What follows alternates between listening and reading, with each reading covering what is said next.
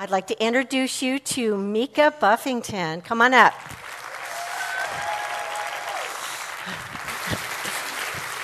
Now, I thought we would get to know her just a little bit, if I have room on this little podium. Good morning. Okay, so you are a senior pastor's wife at Calvary Chapel, Inglewood, correct? Yes. How long have you been doing that? 9 years. 9 years. 9 years. A lot of trials, a lot of victories, right? Yes. With a church plant, they come. Yes, they do. They do. So tell us about your family. You have... We have 4 children. 4 children. The oldest is 25. The youngest is 15. 15. So Yes. The 2 oldest are girls, and the younger 2 are boys. And we have the 15-year-old, no, the 19-year-old. He's autistic. So that comes with its own baggage of different issues. So I'm sure the ladies would like to hear a little bit more about that. When did you first find out he was autistic? We began to think something was going on around 1.5. Well, actually before 1. He wasn't speaking or pointing, some issues like that. And then different things just continued to progress. So by the time he was 3, he had a full diagnosis. And were you, as some of us, I went through a serious sickness with my oldest son. Mm-hmm. And I remember there were times when I was actually angry. God, why are you doing this to me? Is this something that you have gone through also? It's like, I'm in the ministry. Why is this happening? Yes, but when we first really felt the impact of it, my first emotion was anger, but I was angry at the devil for picking on me. Oh. I was upset because I really felt like this is a straight out attack. You just gonna do this, this close to my home, inside my house? So I was angry. You were supposed to be protected, right? Yes. I was angry at him for intruding. But later we found out that it was for a greater purpose. Amen. And it wasn't, he may have been picking on me.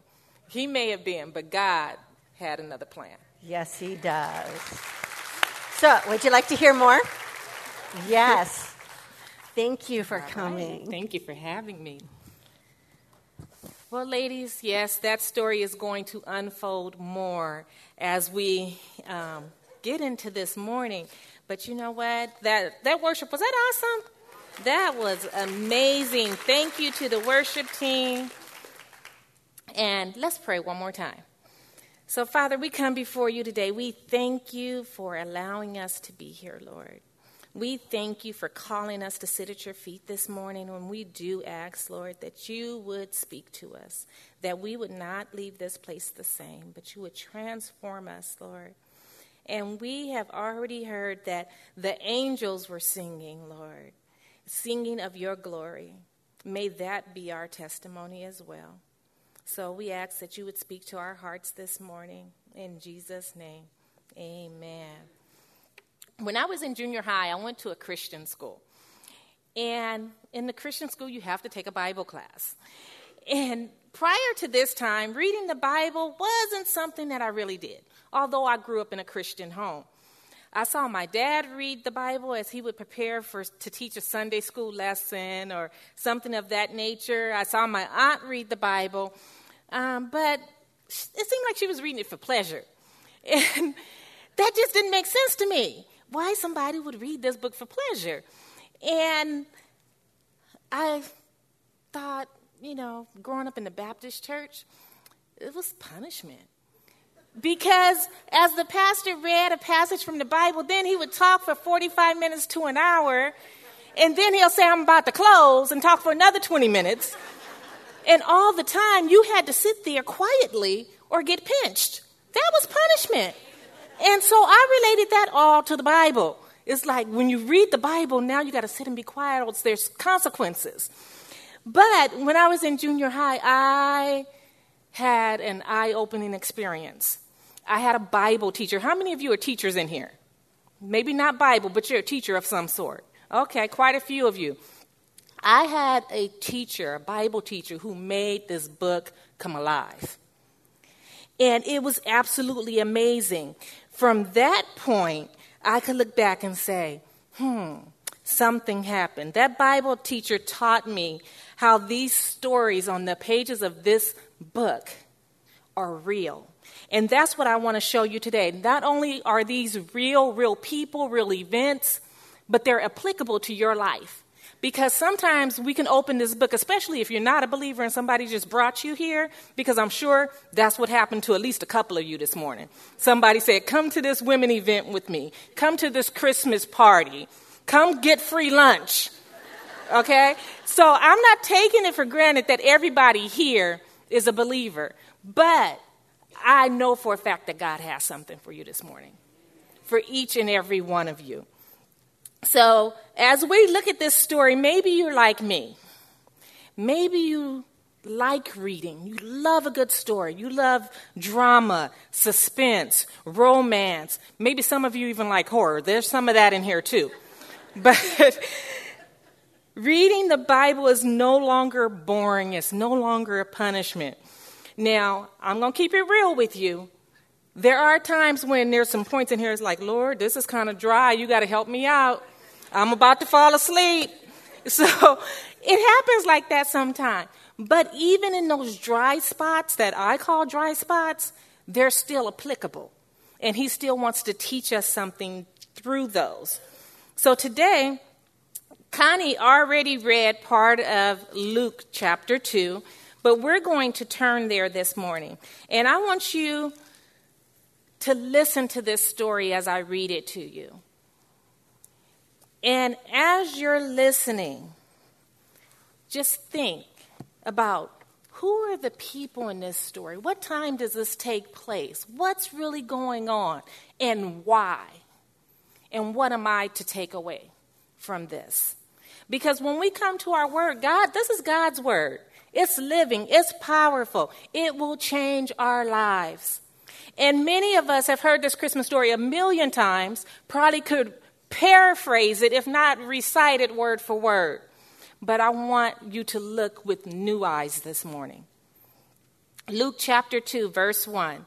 And it came to pass in those days that a decree went out from Caesar Augustus that all the world should be registered. This census first took place while Quirinius was governing Syria. So all went to be registered, everyone to his own city. Joseph also went up from Galilee, out of the city of Nazareth, into Judea, to the city of David, which is called Bethlehem, because he was of the house and lineage of David, to be registered with Mary, his betrothed wife, who was with child.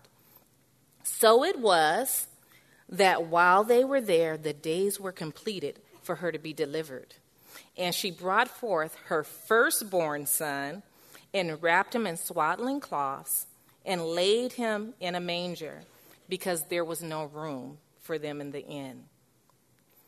Now, there were in the same country shepherds living out in the fields, keeping watch over their flock by night, and behold, an angel of the Lord stood before them, and the glory of the Lord shone around them, and they were greatly afraid.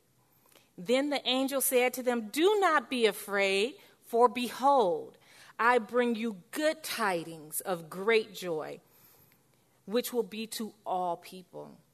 For there is born to you this day in the city of David a Savior, who is Christ the Lord. And this will be the sign for you. You will find a babe wrapped in swaddling cloths, lying in a manger." And suddenly there was with the angel a multitude of heavenly hosts, praising God and saying, "Glory to God in the highest, and on peace goodwill toward men." So it was when the angels had gone away from them into heaven that the shepherds said to one another, "Let us now go to Bethlehem and see this thing that has come to pass, which the Lord has made known to us." And they came with haste and found Mary and Joseph and the babe lying in a manger. Now, when they had seen him, they made widely known the sayings which were told to them concerning this child.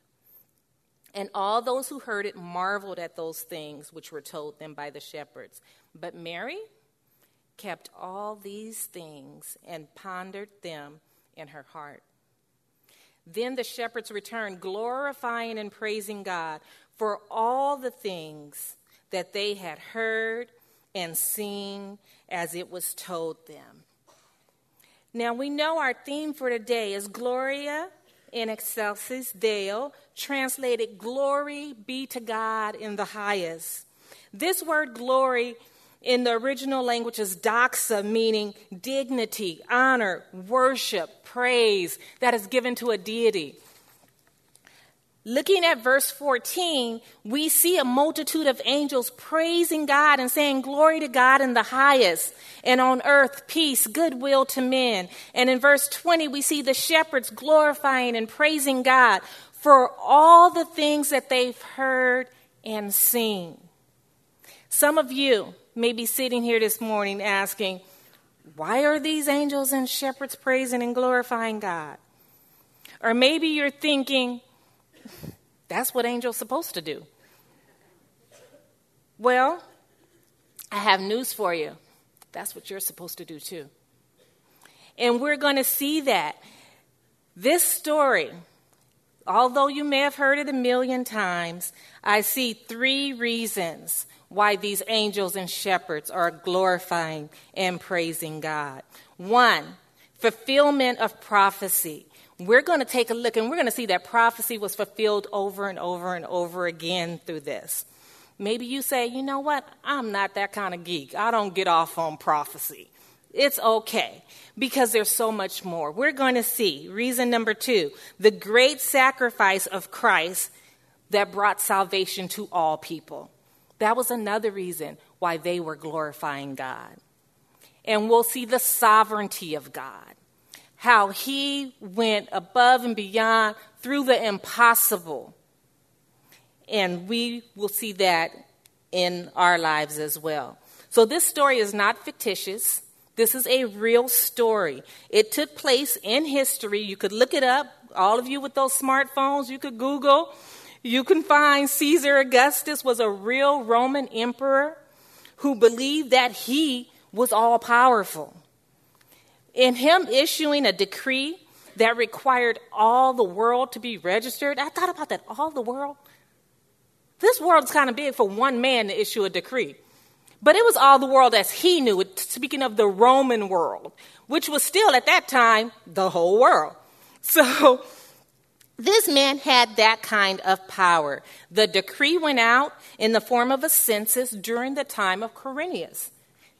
You can look these people up. This is not something that's made up by man. So as a result of this real man Caesar wielding his power, all the earth went to be registered. We see that in verse 3. It says, so all went to be registered, everyone to his own city. That's amazing. For one man to put out a decree and everybody obeys. For them to have obeyed this, that means they had to stop their work. And back then, they didn't have time off paid. Okay? They couldn't say, government calls where I'm still going to get my paycheck rolling. No. Work stopped. This was not a convenience thing for them. This power that Caesar Augustus wielded caused Joseph to prepare and pack for a journey that was not easy, a journey that was 60 plus miles that he didn't have a car to get into to just drive down the road an hour. That's not the way it worked. He had to pack provisions. That camel had to be prepared and watered, and any other animals he took with him. And could you imagine going to your very pregnant wife as Joseph and telling her, we're going to take this journey? That I'm going to have to bump down this rocky road up this mountainous area, which was probably a 2-3 day trek for them. That doesn't sound like that would have been a pleasant conversation. But because Caesar said so, this is what had to happen. They had to leave the comforts of home, family, and friends. Well, I don't know about Mary having friends because she was shunned at this point, being unwed and pregnant. Not too many people were trying to be her bestie, right? So, on top of a bad situation, it gets worse. Because as we read, while she was in Bethlehem, time came for her to be delivered. And there was no room in the inn. This was a first-time mom. There was no cool crib to put this baby in. Okay, baby was laid in the manger. And I thought it was interesting because I'm looking like, okay, first-time mom, young girl. I know she had to be complaining, but there's no complaint recorded here. I thought that was amazing because, see, Pastor Bill would have got an earful. He would have gotten an earful. So God knew what he was doing in choosing Mary and not choosing Meka. Because I'm not quite sure how that would have worked out. So all of that, God was lining up things. So we look at this and we might think, man, this Caesar, this dude was crazy with all that power and making people just pause their life and put the world in motion a different way. But take a step back. And we know, if you're those Bible geeks, some of y'all might be them, but in Micah chapter 5, verse 2, it was prophesied, but you, Bethlehem, Ephrathah, though you are little among the thousands of Judah, yet out of you shall come forth to me the one to be ruler of Israel, whose going forth from or of old from everlasting. So it's speaking of Jesus, that Jesus is to be born in Bethlehem. So how was God going to get Mary to Bethlehem? God used this unbelieving Roman emperor to move Mary and Joseph to Bethlehem so that his word could be fulfilled. So many times in our life, we look at our situations and we think, oh man, this is bad. That happened and this happened and I lost my job and this person did this and then that happened. And we're looking at all these horrible situations and all these things that we go through. But yet God's looking at them and saying, I'm still in control. That may look as if it's bad to you, but look at my perspective. I'm moving things. I'm putting things in motion so that my purpose can be fulfilled in your life. So if we look at Proverbs chapter 19, verse 21, it says that many are the plans in the mind of a man, but it is the purpose of the Lord that will stand. So man can have plans to jack you up. You can have plans that you don't know of that jacks you up. But God has a greater purpose, and his purpose will stand. So we don't have to fret. We don't have to be afraid. Challenges and situations may seem like they are out of God's control, but we can trust that he is moving. With my son Billy, it was probably about maybe when he was in 5th grade or so. And Regional Center is a group set up by the state to help families affected by disability, so providing services. And so we were dealing with them for a service, and they denied him the service. But I felt as if he needed the service. So we went to hearing, and in the process of hearing, the Regional Center decided to change his caseworker. And they handpicked, I later found out, they handpicked this new social worker because she was the social worker who gave everybody hell. And she was handpicked for me. I found that out later.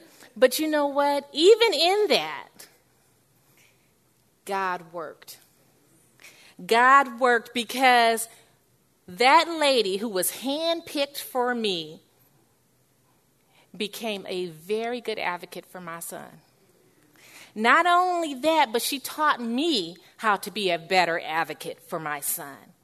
To the extent that I was on the advisory board for the Client's Right Advocacy, which they teach you how to advocate for your son and to teach other parents how to advocate. And so I began to learn all of their rules, their language, because it was a whole different language. If you don't ask for it using these particular words, you don't get the service because they don't offer it.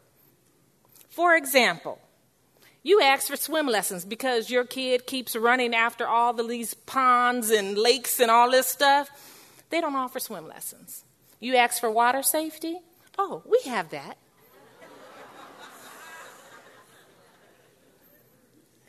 So don't be dismayed when it looks like things are stacking up against you, because God could be preparing your heart, preparing you to be stronger for that next thing that you're about to go through. And in all of that preparation, you look back when it's all done and you say, wow, God's hand was preparing me. I see it now. We have to learn how to trust him when we don't see his hand. We have to trust him when we don't know what he's doing. But we know that he has our best interests at heart. We know that he is the King of Kings and Lord of Lords, and there is no one who can overturn him.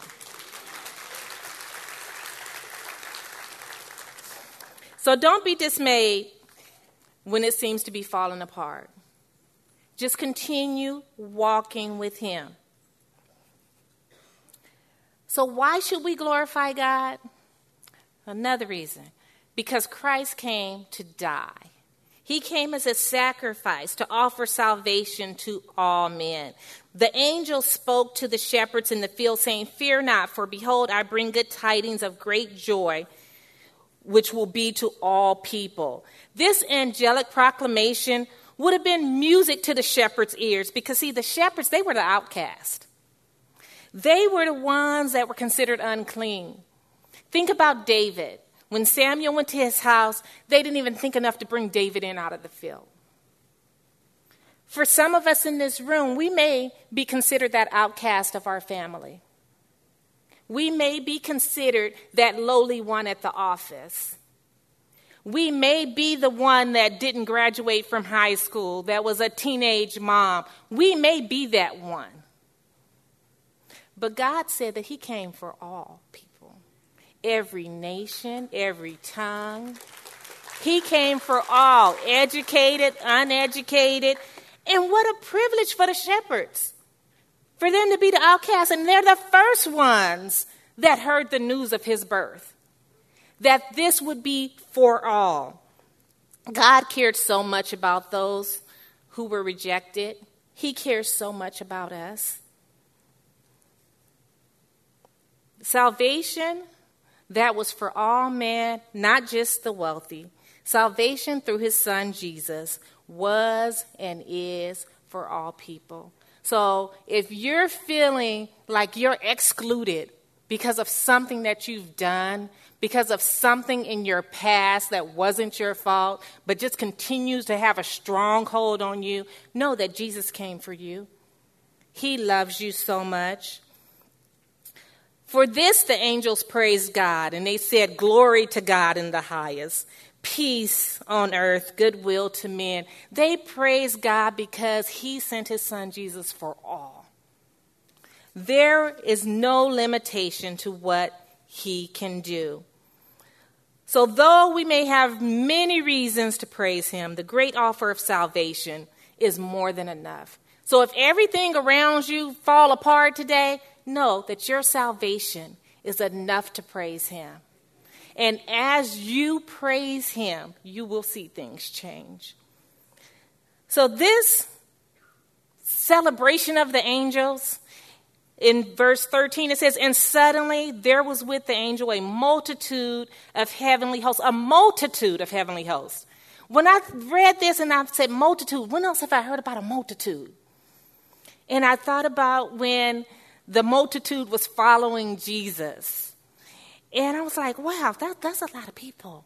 So this must be a lot of angels. And I'm like, well, Lord, is there another place in the Bible where the angels are praising you? And there's a multitude of them. And there is. In Revelation chapter 5, verse 11 and 12, it says, many angels praising and glorifying God. Let's turn there just for 1 second. Revelation chapter 5, verse 11.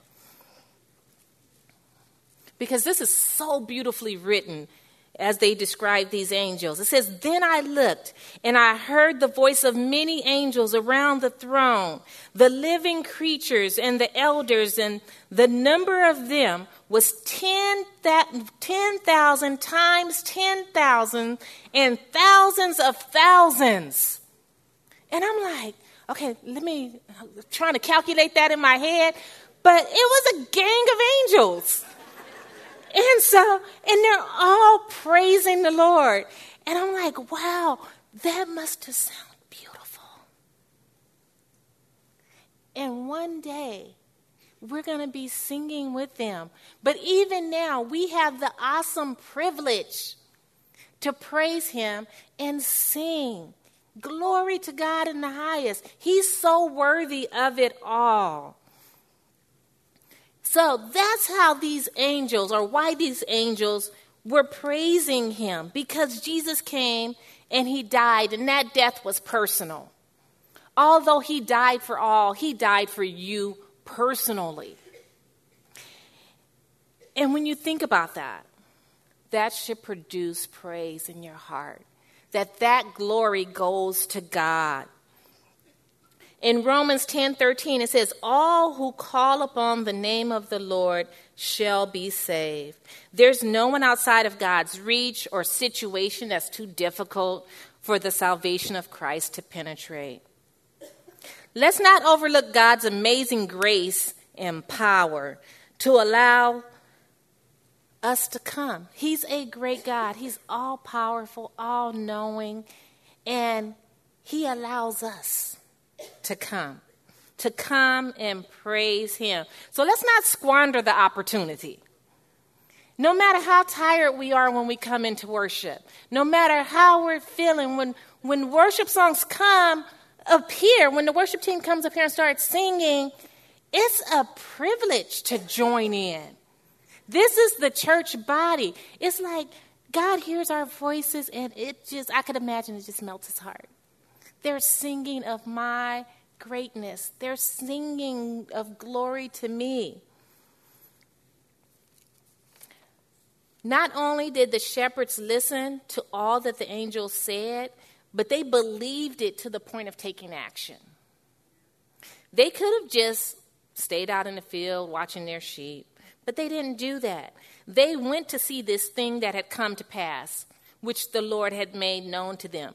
Again, for them, this was an inconvenience because they can't just leave the sheep because the sheep were defenseless.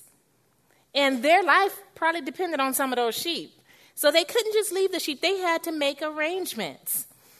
And though it could have been more difficult, but they did it. They moved quickly, immediately, and they found the baby in the manger, wrapped in swaddling cloth, just as it was told them. Now, I know that there was no room in the inn and that this baby was wrapped in swaddling cloth, but it was more than just that. It was really a sign. It was a way of identifying, because how many babies were laying in mangers? So they also had to go and search. They're in this town of Bethlehem. Do you think it's just one manger in the whole town? No, it took some work on their part. And in Jeremiah, it tells us, Jeremiah 29:13, it says, you will seek me and find me when you search for me with all your heart. Sometimes it may feel like God is not that close. But he promises us in his word that when we search with all of our heart, we will find him. And so it requires effort on our part. It may require you getting up early. Some of us like to get that last 30 minutes of sleep, hit the snooze button a couple times. But it requires something on your part to search for him. It may require giving up some of that Facebook time and Instagram time. It may require you pulling away from some friends. May require you to stop shopping so much. Don't know what it's going to require of you, but I do know that God expects for us to do it with our whole heart, and he promises to meet us. So I just think about how long did it take those shepherds to find him? Because, see, they wasn't like the wise men either when they were going to look for Jesus. They didn't have a star. They didn't. They knew from prophecy where he was going to be born, and they knew he'd be wrapped in swaddling cloth and in a manger. I'm sure there were some other babies born. How many babies are born each day, each hour? Something to think about. There's more than one, I'm sure, and I'm sure there was more than one here. So seeing Jesus may take you away from some of the comforts of your daily routine. Are you willing to give those up to seek Jesus, to find him?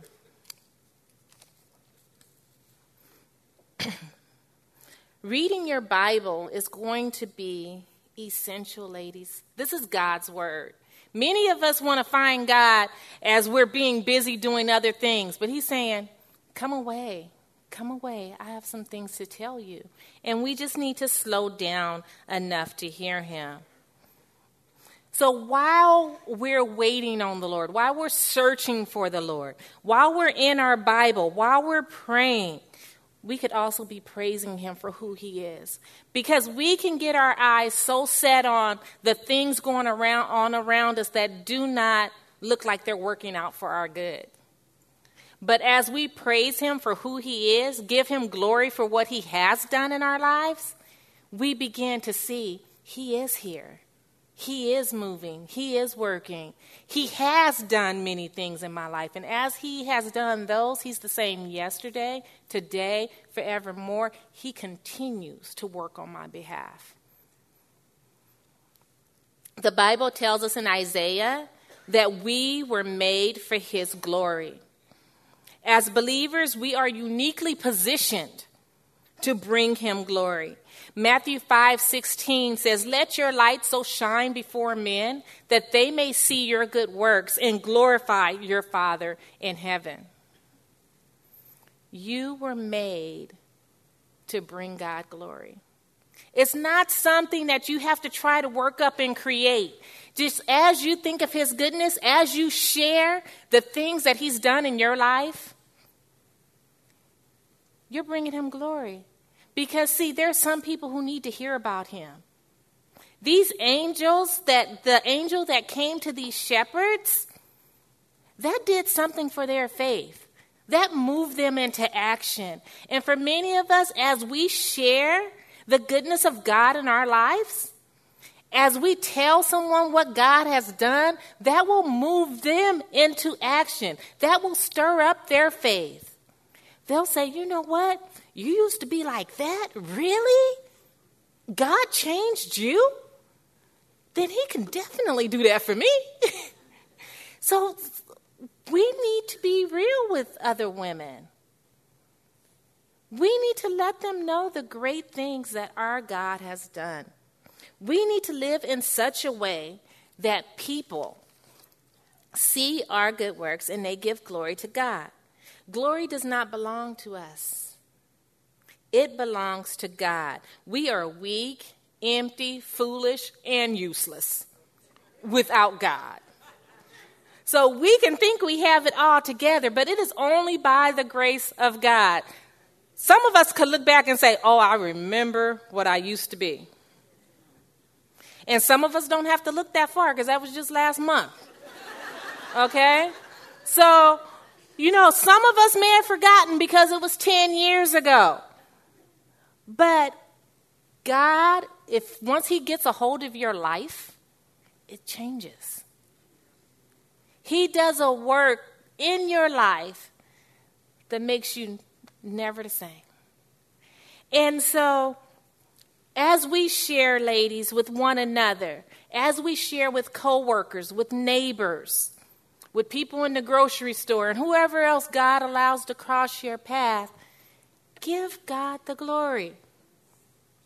Give him the glory. When they say, oh, you are so nice. You brought, this gift, or thank you for the coffee, or, they give you all these accolades. And it's like, oh, God put you on my heart this morning. Turn it back to him so that they know that God loves them, that God thought about them this morning. Don't make it all about yourself. Because, see, whatever glory they give you, that's all you get, and God has no other rewards for you. But when we give glory to God, that just continues and continues. Because you tell somebody some crazy story about what God did for you, then they're going home, or on their way home, because they didn't even make it home. They made that phone call in the car and said, girl, let me tell you what this lady at work told me happened. She said that God did such and such and such. What did that lady just do? She passed on that glory that you passed to her, and now it just keeps going. God gets the glory. So when the angels said glory to God in the highest, I like that they added that, because see, this glory could be another deity. But they wanted to make sure that we understood glory to God in the highest. That God, that's only one God. He cannot be mistaken. Because, see, this here book, the book of Luke, was written to Theophilus. Theophilus was a Gentile. And he was a political leader. He probably didn't care about prophecy. Many of you don't care about prophecy in this room, because you don't fully understand it or understand the impact of it. And you know what? That's why Luke said, you know what? I'm not going to do a heavily prophetic type of thing here. I'm going to leave that for Matthew or John or one of those dudes. But what he did is he showed the sovereignty of God and how God orchestrated these events to bring about his purpose. And when I think about that, and all the things that God lined up in my life. And I think back to playing school on the front porch of my father's house. And this is summertime, school's out. Me and my little friends, elementary school, maybe 3rd, 4th grade, playing school. And the teacher let us take home all the pages in the book that you didn't finish. So we're playing school, and I love being a teacher. Little did I know, talking about God preparing you, I didn't know that I was going to be a teacher. So by the time I graduated from high school, the only thing I wanted to be was a teacher. So it came time to choose which college I wanted to go to. And I'm looking at all these different colleges, and I'm like, where's the bachelor's degree in education? And it seemed like it was not out there. So I was like, okay, Lord, I'm going to have to choose to study something else for 4 years that I'm not even interested in. So I chose psychology. Chose psychology, but still I knew I was going to be a teacher. So still went to the teacher's education program. Little did I know, I thought that was it. I thought, Lord, that's all you got teaching, and I'm content, and that's what I'll do, until I die and go home, because I just didn't think it was anything else, because I thought that was just the whole of it, and I would have been perfectly happy. And then he began to stir my heart. And it said, you should train teachers. That's what I have for you. I don't have you just being in the classroom. So I went and got my administrative credential and became a curriculum coordinator and administrator and other positions. And it was like, okay, Lord, this is cool. This is cool. And then I had kids. And God was saying, well, at first I wasn't listening, but he was saying, I want you to come home and homeschool your kids. And I'm like, Lord, are you kidding me? You sent me to school for 5 years plus to homeschool? That didn't make sense to me. I fought it for a while. And then I did it, and it was the most rewarding thing. And it was like, oh, thank you, Lord. You knew best. And then Billy came along, my son with special needs. And he was in school for a while, and it was great. In fact, I had 3 months with all my kids in school. Beautiful. And then God said, bring them home. You're the homeschool Billy.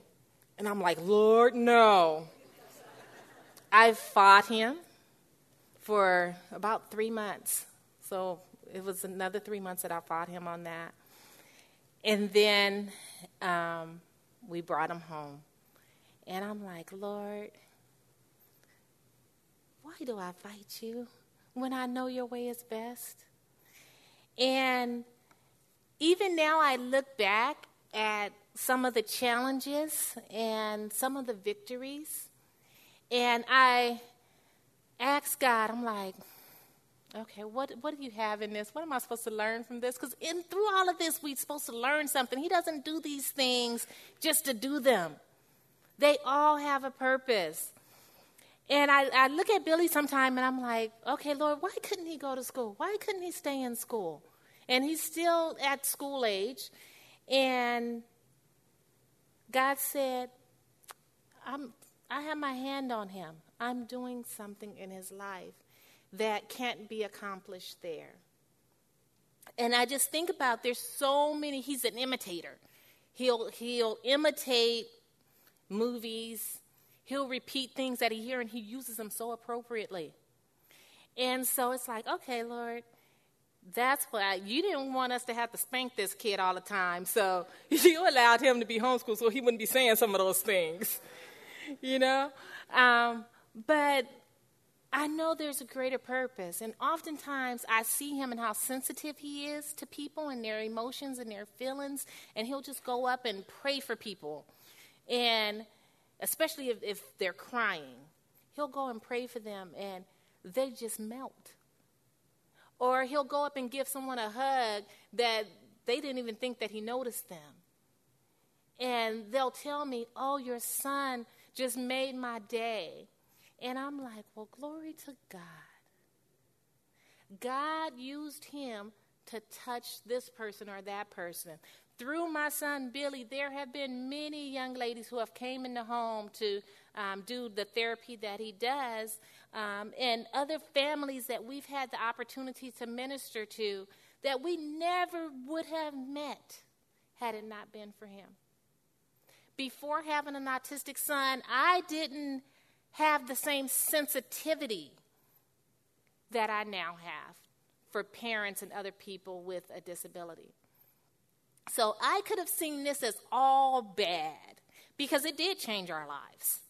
You know, there's a different level of supervision. There's a different level of just looking out for this kid overall, dealing with these government agencies and such. That is just like, Lord, why do I have to do this? I tell you, I try to keep it to a minimum. I only want to talk to those people. I don't even want to talk to them. Let me not say that. Let me change this. Most of these agencies you have to deal with for an annual meeting. And if I could go without the annual meeting, I would. If God would just rain down riches that would allow me to do everything that these services do for my son and I don't have to deal with them, that would be my choice. But God has left me in the position of needing them. And God is leaving you in the position that is sometimes very uncomfortable. Maybe you have a boss. Maybe you have a health condition. Maybe you have something going on in your life right now that's not comfortable, that you prefer not to deal with. But he says, even that thing, I'm going to get the glory from. I am using you in that position. I am not going to move you. I'm going to give you the strength to endure. And through it all, you will give me the glory. So may we Look at it from God's perspective. Join in with the angels and shepherds and our sisters and our brothers when we come into the house of the Lord and sing to him. Glory to God in the highest. May we rejoice in that he does bring peace to all men, that salvation is a gift that is offered to all. We don't have to earn it. We don't have to pay for it. We don't deserve it. He offers it freely. And so I know that there's going to be an opportunity this morning if you're in this room and you do not yet know God. You know his name, but you don't have a personal relationship with him. There's going to be an opportunity for you to come to know him in that way this morning. He wants you to be able to say glory to God. He wants you to be able to tell other people about his goodness. Because, see, he created you for his glory. Ladies, let's not squander the opportunity to bring glory to our great God. Let's pray. Father, we do thank you. We thank you, Lord, that you are the God of all, that you sent your son Jesus to die on the cross, Lord, that we may be saved. We thank you that you created us to bring you glory, and that although this life gets difficult sometimes and situations happen that we don't understand, that we can trust you because you are faithful. That you love each and every one of us, regardless of our position in society, Lord. You love us beyond our wildest imagination. And we thank you for your word, Lord, that speaks so clearly to us, Heavenly Father, that you didn't use fictitious people, but you used real men and women, Lord. Even the angels, Lord, you used for your glory so that we could know you. We thank you that you spoke things, Lord, even before they happened. As you said in your word, that you spoke these things before they happened so that when they happen, we would know that you are God. And so we thank you this morning for being who you say you are. We thank you that you are a God we can depend on. And we ask that as we leave this place, Lord, even as we are here, that we would speak of your great love for us. We would speak of your glory, Heavenly Father, that through our lives you would be glorified. In Jesus' name, amen.